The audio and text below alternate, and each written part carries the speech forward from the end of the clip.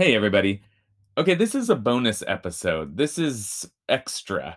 If 15 minutes of Parsha a week is not enough for you, if you're jonesing for more Parsha, then you may know that I teach a weekly Parsha class here at IKAR in Los Angeles every Thursday at noon Pacific time. You're welcome.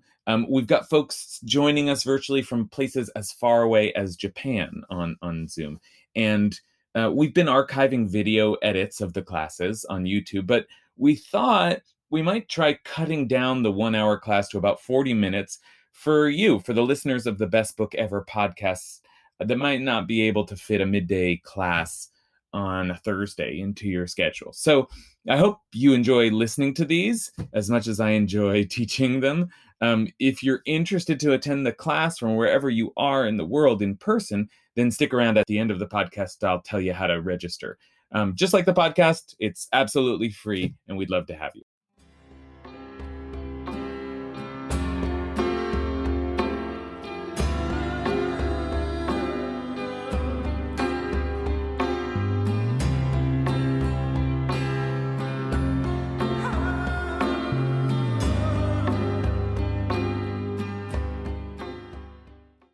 Woo! All right, welcome everybody. We're all together now. Okay, I have no idea where we're going today. I don't understand the subject matter at hand. I must admit from the outset, we're going to be looking into the secrets, the mystical tradition and its secrets, and I am no expert, far from it, in that realm of Jewish thought, but it's important and feels relevant at this moment in our journey through the Torah and in our journey through the Jewish calendar. And what we have this week is something we get every year, which is a kind of an intersection of the Torah and Jewish time that is kind of meta. It's like we're talking about the thing that we're doing, because we are in the middle of this period known as Sfirat HaOmer, the counting of the Omer. And that's a period which is, we'll soon discuss, 7 weeks long, 49 days long, 50 days long, depending on whether you're including the goal, the final day, Shavuot. And during that period every year, we read the Parsha in the Torah that discusses this act of counting. Let me just put it on screen for you now, just so we have that in our minds right away. I'll soon share it with you as well. But this is it feels like, oh, right, that every year I feel like, oh, this week we're talking about it. We've already been doing it, and inevitably in Parshat Emor we come upon this commandment. I should say also, why do we? Because Parshat Emor is the first place in the Torah where we get the Jewish calendar in full, or at least the biblical calendar in full. This is the first time. We've heard of holidays before, most significantly Passover. We've alluded to the other festival days. And we had a description of Yom Kippur, an elaborate description of Yom Kippur. And of course, there's always been Shabbat from the very start. And let's keep Shabbat in mind as well, because it's a 7-day cycle, which will be very relevant very quickly. But in chapter 23 of the book of Leviticus, we start listing the biblical holidays and therefore giving the Jewish calendar. Some people say the Jewish calendar was given the moment we left Egypt, because the very first thing God said as we were leaving Egypt was, this month will be the first of months for you. So it's as if the calendar is already being suggested, the cycling through time, both lunar and solar, is being suggested. You'll track months, and now actually you'll track an entire year. Maybe now we have a full sense that these months are going to rotate into a solar calendar as well. There's lunar calendars, there are solar calendars, and Judaism is a luni-solar calendar. Okay, so why am I giving all of this detail and information? Because there are the holidays, and yet in the middle of two of the holidays, we're given this counting, commandment, this counting procedure, and this is what it looks like. From the day on which you bring the Omer of elevation offering. Okay, which is to say that that day, the day after the Sabbath, is the first day after Passover. It's not really the Sabbath, it's the Passover rest. I'm going to change that here because this is a big debate between the rabbis and the Sadducees, later the Karaites, but we read this Sabbath to mean the Passover day of rest. So the day after Passover, you take the first ripe bundle of grain and you wave it before God, as if to say, I am now about to offer you this grain, but then you count off 7 weeks. And then here's the language, usfartem. This is our key word for today. Usfartem, you shall count. Or here it is in a different form. You shall count off 7 weeks. They must be complete. Usfartem lachem yimachrat haShabbat miyom haviachem et Omer hatnufa sheva Shabbatot, 7 weeks. And the word for week, by the way, is the same word for Shabbat, sheva Shabbatot. So Shabbat is already kind of in there. 7 complete weeks they shall be. You count until the day after the 7th week, which is 50 days. 50 days. Ad mimachrat haShabbat hashivit, after the 7th week, you count 50 days. Tisperu chamishim yom, v'kravtem mincha chadasha laHashem. And then you bring a new offering of grain to God. Okay, so that is, you can see it's encased in a kind of an agricultural process where you first are saying, here's the very new grain, but it's not ready to be offered, but I show it to you, God, and then you count until the grain has ripened enough to bring a grain offering. And that's what the holiday of Shavuot in the Torah seems to be. It's the day you bring the first grain offering to God, as if to celebrate the harvest festival. It's a harvest festival. And what you have to do there, the commandment says, is to track that time between the day after Passover to Shavuot. And if you'll notice, you track it in weeks and you track it in days. It says that. It says you count 7 weeks and you count 50 days, or you count 49 days. So that's the commandment. That's the mitzvah, is to count those days. Now, the mitzvah, the commandment, is clearly tied to an agricultural process and a temple offering. So what happens when the temple is destroyed and the Israelites are no longer living in the land that they would be growing this offering? Seems like this process vanished. You would assume we just don't do that, just like there are 100 other laws in the Torah that we just don't do now that we don't have a temple. We don't make offerings altogether. But it does say to count, and we can still count. And so the mitzvah, the way that this is practiced now in our, diasporic and onward community, is just to keep counting, just to track that process from Passover to Shavuot by counting days and weeks. Today is the 26th day of the Omer, which is 3 weeks and 5 days of the Omer. Okay, that makes sense. And that's what we do every day. In fact, we do it at night, and there's like a certain ritual or process for doing it. But what the heck are we doing?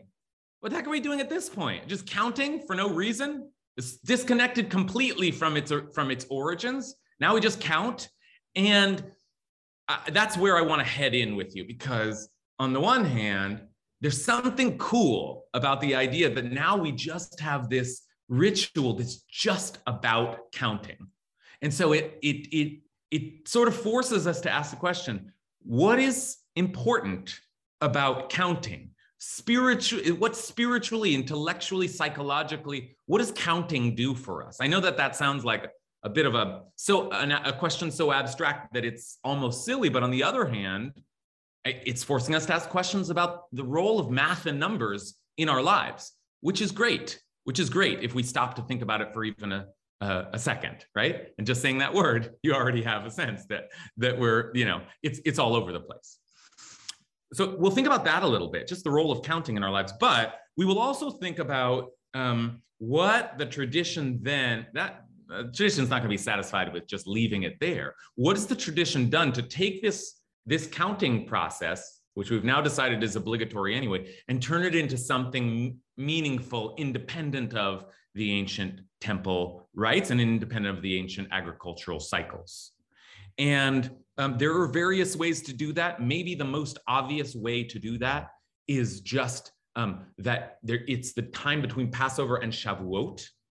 I said Shavuot is the harvest festival, but the rabbis later decided, they sort of figured out the dates, and they said, oh, that was also the day, if you map it out, that was the day we received the Torah, right? Probably academics would say that was just a slapped on overlay on top, but it works out pretty well. And one way or another, now we celebrate Shavuot as the day we receive the Torah.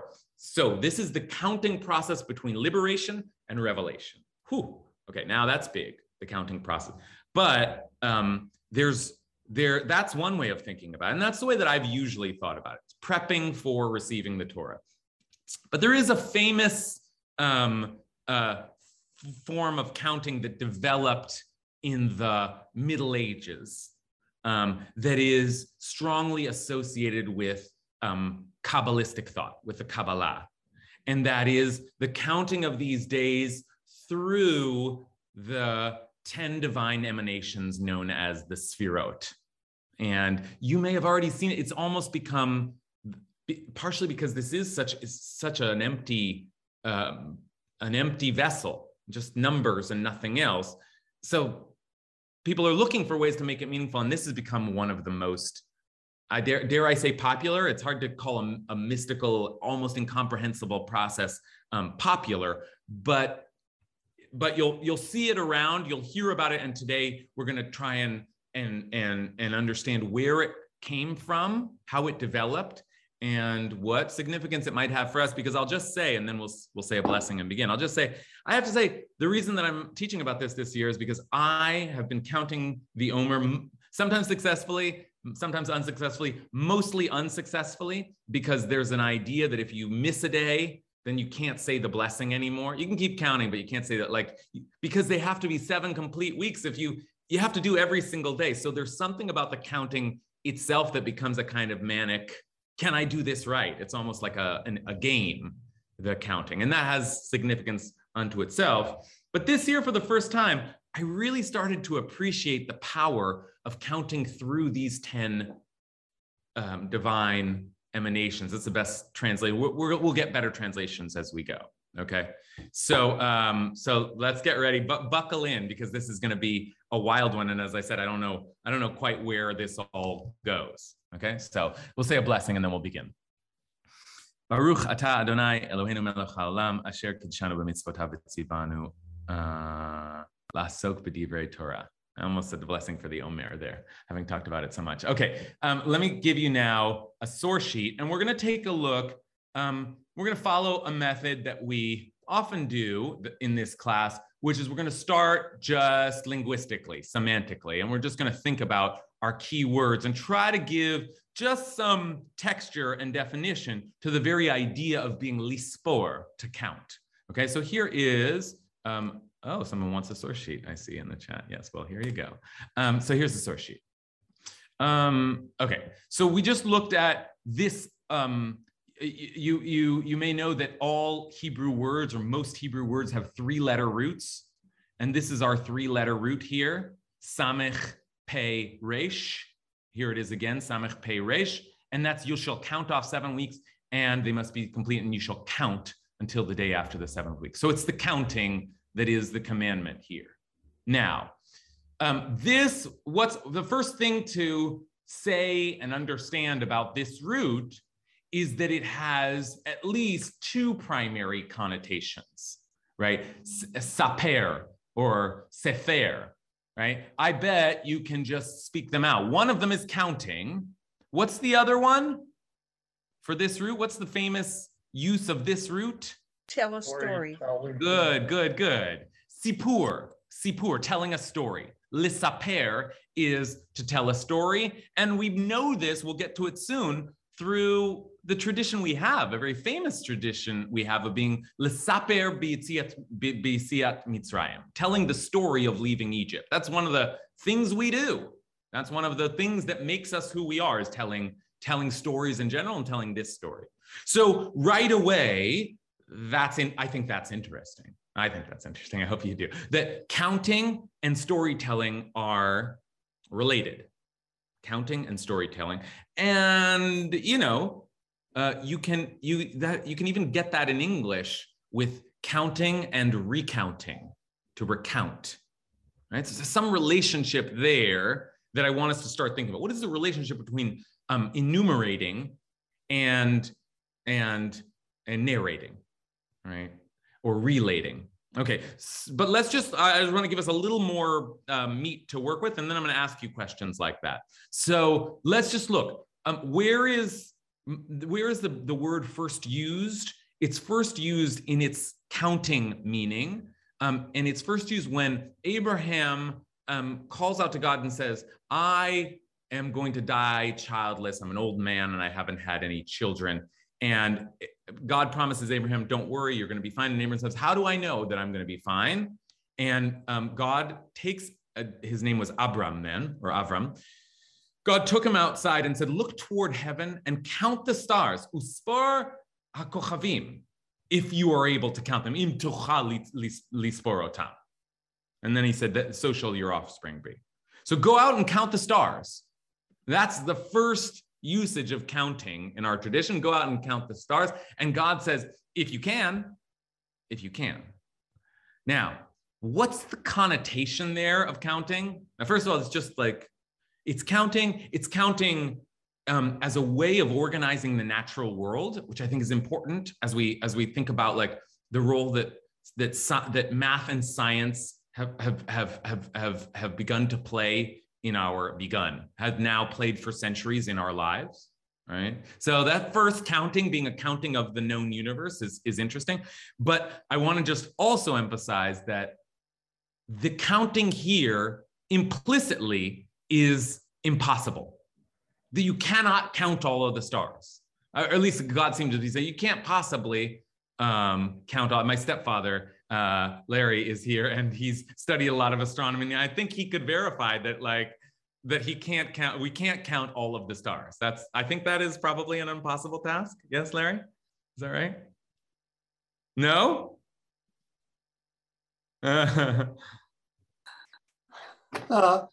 You could. It'd be difficult. Okay, all right. So maybe that's God's point. It's just like, see if you can, but I don't think you can. Okay, fine. So that's the first use of counting. And frankly, this word lisfor is mostly about counting stars, counting sheep, counting all kinds of things that get counted in the book of Genesis. It doesn't take on the meaning of storytelling until the arrival of a great recounter, a great teller of images, and that is Joseph. Joseph is the first person to be misaper in the storytelling or the recounting connotation. And we see this first when Joseph dreams another dream, although interestingly, again, it's about stars. He dreamed another dream and told it to his brothers. Vaysaper oto lachav. He told it to his brothers and he said, look, I've had another dream. And this time the sun, the moon, and the 11 stars were bowing down to me. So this is the first usage of storytelling counting. And it's the same language as counting. And I have to believe that there's some kind of echo there, that they're both about the stars. But now the stars are a story. There's the mama star and the daddy star and the brother stars, and they're all bowing down to the Joseph star, or the Joseph, Okay, so I hope you think that's already interesting. That's already a lot to chew on. I want to give us one more touch point and we've already mentioned this, but it's important. The great touch point for thinking about the storytelling aspect of this word, which is in the story of the Exodus. Then God said to Moses, this is in the third parsha, the beginning of the third section of the Torah. I think that's right. Vayomer Hashem el Moshe bo el Paro. And then God said to Moses, go to Pharaoh, for I have hardened his heart and the hearts of his courtiers, his servants, in order that I may display these my signs among them. And what are God's signs? Think about that for a minute. What are God's signs among them? And that you, uleman tisaper, and that you may recount, ba'ozne vincha uven bincha, in the ears of your child and your child's child, how I made a mockery or a mess of Egypt, and how I displayed my signs among them, in order that you may know that I am God. Okay, all right. So that's the famous usage. I'm doing all of this so that you can tell the story. That's what's important about all of this, is that this is a story you will tell for generations. This is the story that will define who you are. Storytelling is a big deal in our tradition. But let me stop here. Speaking of talking, let me stop talking and ask you now just to think a little bit about what the relationship might be between enumerating and elucidating, enumerating and narrating, storytelling and counting. Why are these related actions or concepts? Any thoughts on that so far? Yes, yeah, Elle. One might be the theme, and the other might be the details of the theme. Good. Okay, good. So there are different ways to tell a story. You can tell a story, the big picture, the theme. You can tell a story, the data. Right? So right? There's different ways to tell a story, and numbers are one way to tell a story. Statistics, the data, and you're saying the theme, the details. Okay, good. That's good. So anyway, that is great. That's a great kind of a running start here. We're off and running, and I want now to take us to this Kabbalistic place by immediately introducing one of the great Kabbalistic concepts, which is the concept of the Sfirot. I mentioned them at the outset. So what are the Sfirot? Well, okay, and what is Kabbalah, first of all? Kabbalah just means the received tradition, meaning it's been passed on. This is the received tradition, and it's thought of as Jewish mysticism because it's not the explicit revealed tradition, but it's been received from generation to generation, and some people are holding this tradition. Kabbalah and the Kabbalistic period in Judaism, we really talk about as exploding in the 16th century, in the 1500s, especially under the leadership of Rabbi Yitzchak Luria, the Ari Zal, the holy Ari, who remarkably, he actually came up from Egypt. He was Egyptian, came up from Egypt, and then spent a few years teaching in the land of Israel in Sfat. Did not live for very long, but changed Judaism entirely. Like, just somehow, whatever this guy did and taught was just accepted as the truth. He just says something about that power and the concepts he put out there, from like Hasidic to Mizrahi to Lithuanian, to everybody sort of, except for like outskirts of like Western Northern Germany, everybody pretty much took on this Kabbalistic framework. And he had a lot of concepts that have now become standard in the Jewish lexicon, like tikkun olam. He had a very specific idea of what tikkun olam meant: fixing the world, fixing the cosmos, really, in his. But the one of the things he did not come up with this one. But one of the things that he traded in a lot was this idea of the Sfirot.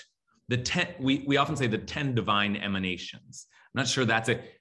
You can hear Sfirot is related to the word we've been looking at: the countings, the numbers, the stories. Okay. What are they exactly? Well, the first place that they appear is in one of the classic mystic texts, which predates the Arizal. In fact, it's earlier than medieval, because medieval rabbis are already commenting on it. And the book is called the Sefer Yetzirah, the Book of Formation. And it presents itself as a kind of a secret, right? Not for everybody, but a kind of a handbook that tells you how the world was created. And it's not easy to understand, and I don't understand it, and we're probably not going to understand it, but it does contain the first mention of these sfirot. And it's just fascinating how it comes out. We don't know who wrote it. They say that Abraham wrote it. We don't know exactly where it first appeared, but by the Middle Ages, people are talking about the Sefer Yetzirah. So let's take a look here. This is the very first teaching in the Sefer Yetzirah, and this is not yet the Sfirot, but same language you'll see. Very hard to understand, but we'll do our best to at least get the basics. So here's where counting starts to become a mystical practice. With 32 wondrous paths of wisdom, did Yah, the Lord of hosts, the God of Israel, the living God, King of the universe, El Shaddai, merciful and compassionate, exalted and elevated, who dwells eternal, sublime and holy is God's name. That was just all one name. With 32 wondrous paths of wisdom, did that God carve out and create the universe? That's quite an opening. In fact, you might have expected the Torah to open that way, right? But the Torah is in some ways, much more prosaic. But this is like the mystical, wondrous path with which God created the universe. And now I'm going to give you the punchline. But before I do, by the way, anybody have a sense of why 32? Why 32? With 32 wondrous paths? Oh, Noah, do you know? Yeah, the 32, I believe we can look to, I think it was last week's portion that the 30 is somewhere, the Vayavta L'Orecha Kamocha, it's like that 32nd verse of the chapter. In this case, that's a cool connection. In this case, I think the 32 is, there are 22 letters of the Hebrew alphabet. 22 letters of the Hebrew alphabet and 10 numbers. Not really 10 numbers, but in a decimal system, 10 kind of primary numbers. Okay. Okay. So I'm just hearing clicking. Who's not muted? Just hear some clicking. All right, check your mutes. All right, so with 32 wondrous paths, did God create the universe? And then, as if it doesn't seem so connected, but it's a very important line for us, with 3 Sfarim. Now, what are Sfarim? It sounds like the word for books, but it's more like there are three versions of Safar, 3 versions of this root. And one is Sefer, and one is Sephar, or Separ, and one is Sipur. Besefer, Separ, Sipur. Okay. Now, literally, I would translate that as book, with counting, and with story. I looked at Arya Kaplan's translation, and I really like it. With 3 books, with text, with number, and with communication. Okay, so book, counting, and sipur. But what does that really represent? Text, number, and then interesting that this is a separate category, but communication. I like that. Okay, so now I'm going to pause again and ask you, what do you make of that? Because there's something now, God created the world with first of all, the letters and the numbers, the 22 letters and the 10 numbers. God created the world with those.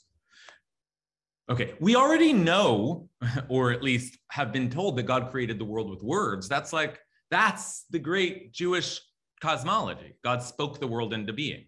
That's a philosophy of language, right? Language has power. Language is creative. Language is generative. I talk about that all the time. That's Torah. That's Pshat. But now God created the world we have to know, and that Kabbalists want us to focus on in a way that we haven't focused on as much before this in text. God created the world with letters and numbers. And then once we've said that, we can think of them all falling under this word sapar, lispor, right? And we've already seen that those things are connected to count and to tell a story. And the versions of it that this Kabbalistic text gives us are text, number, and storytelling, communication. So we've already begun this, but now with a little bit more mystic kind of overlay. What do you think? How are these the primary building blocks of the world? What does it mean to say that letters and numbers are what we make the world with? Payam? Dialectical relationship. The words are subjective truth and the numbers are objective truth. And together they form communication. That's how we communicate with both subjective and objective truths. So you need both in the creation of the universe. You can't just have a subjective world and you can't just have an objective world. You need a combination of to have the world as it is. Ooh, I love that. I love that. Payam said it perfectly. I'm not going to repeat any of that. But that's a great way to think about the need for these two pillars, the numeric and the linguistic. And I love that. The subjective and the objective descriptions of the same thing. Love that. Okay, so and that I think parallels the conversation we're having about the Sfirot and whether this system of divine emanations is meant to speak to some truth about God or just to try and describe the undescribable, to use and I think with math, maybe there's more of a debate, but I think ultimately with Jen, when it comes to our theology, we have to tilt in the direction of nothing can possibly describe God. But this is the most precise system that the Kabbalists had, and they used it and got obsessed with it and kind of started to map it onto everything. So what are the 10 divine emanations? Well, we still need to do a couple more steps before we have even some sense of what we saw that the word sefer, sapar, saphir was used there in the Sefer Yetzir, which is that word again, the book of formation. But the actual word sfirot, the emanations, or I don't even know what you would call them, the enumerations, they get used to mean the 10 qualities of God. They are first spoken of in the last, this is almost like poetry, right? This is the first teaching in the first chapter of the Sefer Yetzirah. You see we just studied this, and it really is like poetry. It's like pure mysticism here. It's like very, very difficult to understand, but this is the first mention of the Sfirot. Elu Eser Sfirot. After a long discussion of all the different permutations of God's name, which takes up most of that chapter, Elu Eser Sfirot. These are the 10 Sfirot blima, and nobody knows quite how to translate this word, but I'm translating it as intangible, without substance, blima, without substance. So these are the 10 intangible. That already tells you, by the way, if they're intangible, are they real? Who knows? Okay, and then the poetry, the mystic poetry goes on and says, from the spirit of the living God emanated air, from the air, water, from the water, fire or ether, from the ether, the height and the depth, the east and west, the north and south. And I think if you add those up, you get like 1, 2, 3, 4, 5, 6, 7, 8, 9, 10. Yeah, sure, I can make that public. Anyway, I don't understand this. Okay, so I'm not going to pretend to. But what I will say for our purposes right now is that this is the first mention of 10 intangible properties which come to be thought of as the 10 qualities through which God manifests in the world. That is the easiest way to say what are the Sfirot. They are the 10 qualities through which God manifests in the world, precisely because God doesn't we don't know what God is. God doesn't appear in the world. We don't have any sense of what God is, but we do have a sense that when we see beauty in the world, that feels like God. right? Some aspect of God. And we have a sense that when we see love in the world, we feel some kind of divinity in that. When we see majesty, power, might, grandeur, there's something godly about that, okay? I'm just using a kind of a layman's way of describing what it might mean to see God in certain qualities in the world. And the particular qualities that the Kabbalists eventually name, and there are various versions of them in different systems, but here's one version of them. This is perhaps familiar to some of you. This is the spherotic tree, they sometimes call it, and it's because it is meant to not just list the spherot, but also to tell you the order, because there's some kind of order, as if God is somewhere up here unknowable, and God comes down and is kind of filtered into the world through, I don't even know how this works, okay? Like even these little numbers in the middle are alluding to some way of playing with the system that I don't fully understand. But here are the qualities. The top quality is kind of mysterious. It's just called the crown. That I don't know. Maybe that's the closest to what God is, so it crowns the system, but it's a little hard to understand. The next qualities are wisdom and understanding. Wisdom and understanding. Chokhmah and binah. The next qualities are love or kindness, chesed, gvura, strength, and beauty, tiferet. So we see God in all of these things. The next qualities are netzach, victory. I would translate that as endurance, perseverance, permanence, lastingness. And then hod, which I have loved this translation here, empathy. And then finally, foundation or stability.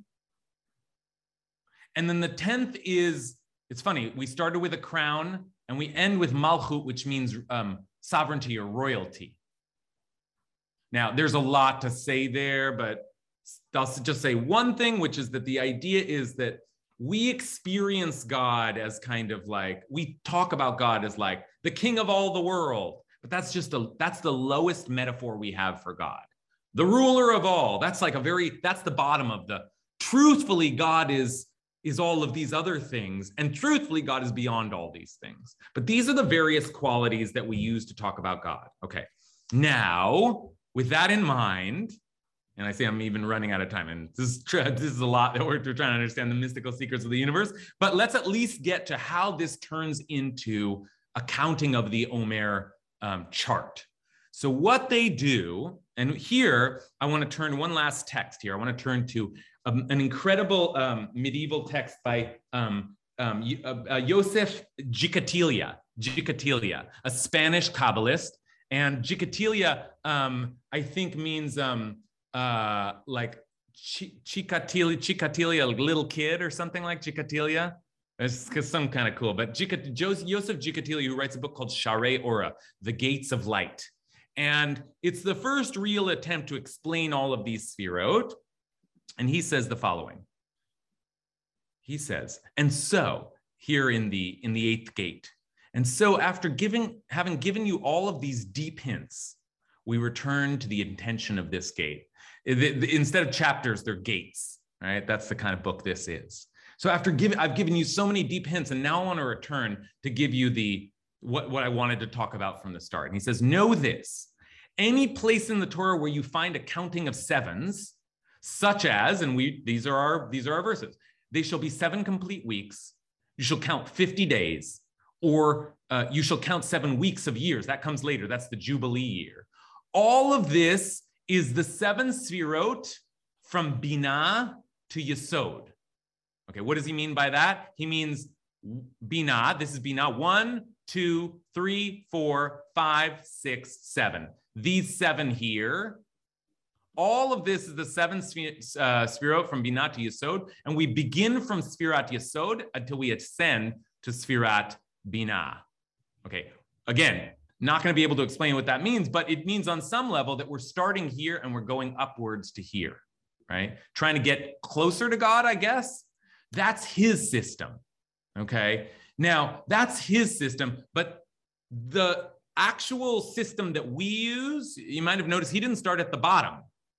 But the system we use starts at the bottom and doesn't go all the way up to Binah. It uses the 7 lowest of the Sfirot. And this is what it looks like. And this is what it means to count the Sfirot through the prism of these 10 divine emanations. Okay, here I just wrote this out, but this is what it looks like. Okay, it's a little complicated, but every week is assigned a particular one of the emanations. So love is the first week. It's the second line in each of these rows that is the week. And then power is the second week. Beauty is the third week. Perseverance is the fourth week, is the one that we're in. We're right here. We're on this day. Now, every week has a quality associated with it, and every day has a quality associated with it. So all, let's call them Sundays. Actually, they are this year. All Sundays are love days. All Mondays are power days, right? Today's a Thursday, it's an empathy day.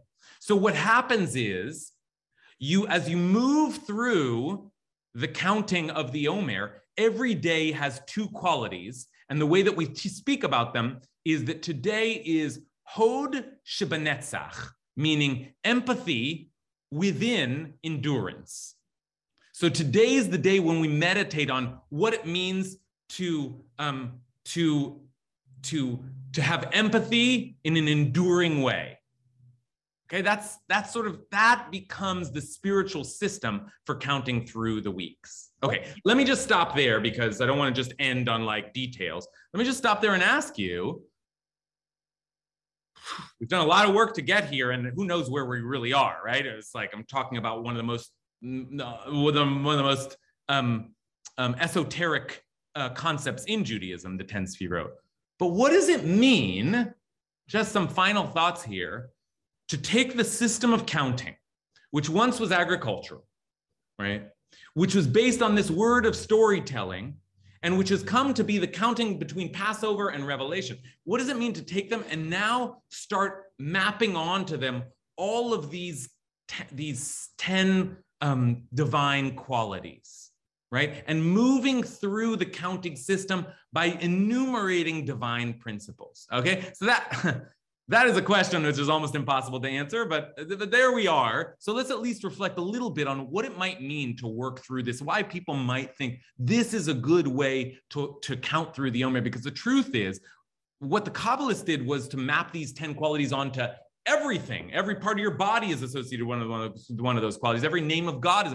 So part of what we're asking is, what does it mean to take 10 qualities of God and just to try to see them everywhere? So that's a couple last thoughts. Matt Silverstein? I can't hear you. Can't hear you.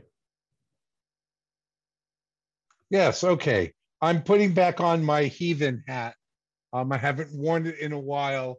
Welcome back, Matt. Thank you. I think that from my perspective, these people are ignoring stuff. They're making everything into this something else, into this other thing, and it's not really where we are. And they talk about how they're dealing with the world as it is, but in fact, they're making everything into, they're not being here and they're not seeing this world. They are making everything into, so we have to connect everything, and it's this thing and it's the other, and it's nonsense. And I think 90% of the time you don't get it because there's no getting to get. There's Great. No there. I so appreciate that, because Matt there's a reason why mysticism remains a subset of religious thought in most religious tradition, because not everybody's willing to go in that direction, to sign on to some idea that the deepest truths are these sort of irrational, unknowable codes of the universe, right? That's not, there are debates within Judaism as to how much we ought to accept. I said that since the 1500s, most Jewish communities kind of embraced whole cloth, the teachings of the Arizal, but some resisted and some continue to resist. And now in modernity, when we've become re-rationalized, again, we have a suspicion, and Matt is articulating it well, of these systems that try to like tell us about the divine codes in everything, and in a sense, reduce everything to just like the mystical equation. You know, all of the mitzvot have their reasons. They're grounded in practical, real human concerns. You know, they all have different purposes. And now you're taking everything and just making it about like the codes of God. So Matt is articulating very, very well a kind of a debate that always exists in religious traditions between mystics and, you know, it's funny because the other side, you don't think of religious people as rational. There's something mystical about religion altogether. But imagine Maimonides on one side and the Arizal on the other side, and the religion makes sense on some level. On the other hand, no, the religion can't make sense. It's beyond all sense or reason, right? So there's a tension there, and Matt's seizing onto that tension, and it's very important for us to keep that in mind. So one way to, I said I didn't count this, the Omer with these qualities for many, many years. I've become kind of intrigued with them this year, but it is perfectly legitimate. And in fact, the mitzvah itself is to disregard the system, and many do, because of some of the kind of like, what is this gobbledygook sense that Matt has just articulated well for us. Ariella, last comment. Well, I think that when we start at Passover and the telling of the story, and we end at Shavuot, which is Revelation, and as we go through the different Sefirot, that we're actually moving from the story to Revelation. Great. Thank you, Ariella, for taking the other side and embracing this, like the power of such a system to tap us into some kind of like a spiritual ladder, a kind of a way of creating indeed a kind of a spiritual formula or equation that will allow us, if we practice it, to ascend. And so these divine qualities, these sorts of abstract meditations, can be read into our mitzvah, but also read into the story itself. Because after all, as Ariella says, it's still about the liberation, the revelation, the journey towards the land, the offering of these first fruits, the sense of gratitude we have. God, all of those things are still present, but now there's a kind of a code for accounting them. And I'll end in that spirit that Ariella is articulating with this last passage in Sha'arei Orah, in Yosef Jikatilia's book. And this is exactly the kind of thinking that becomes classic of Kabbalistic literature, which is to see Matt's contention is that it all becomes kind of blurred into like, you know, the garble of swirling concepts that don't actually have any meaning independently of one another. But the exciting, if you're excited by this sort of analysis, it's because everything starts to become connected, right? The Arizal once said, he never wrote anything down. And they asked him, why don't you write any books? Only his students wrote books. He said, because once I start talking, I will never stop, because everything is connected to everything else. So with that in mind, I'll just end with this passage from Jikatilia. And he says, that's why, you know, you count up in these weeks. That's why there are 50 days of counting the Omer until the giving of the Torah, just as Ariella was saying. And why the 50th year is the Jubilee year. And why the world was created with 50 Sha'arei Binah, 50 gates of understanding, and why the children of Israel went up chamushim, which literally means armed, but he's seeing there as a hint to the 50. They went up in 50s, and why the redemption from Egypt is mentioned 50 times in the Torah. And he counted it up.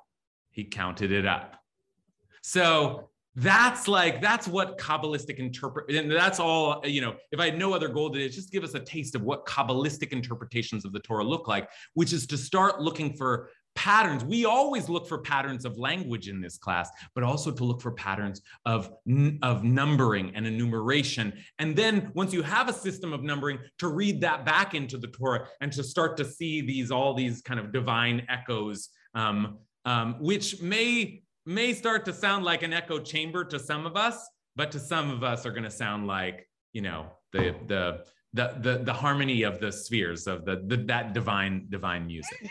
Okay. One last chuckle from Matt. Thanks, Matt. Thanks everybody for your Torah today. I'll see you next week, and happy counting.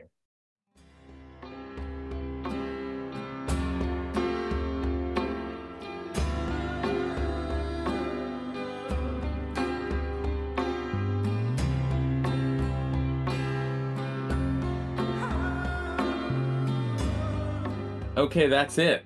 A taste of our weekly Parsha class. I want to thank everyone who came to the class, some of whose voices you may have heard today, some you didn't because the podcast has been edited. So just want to thank everybody.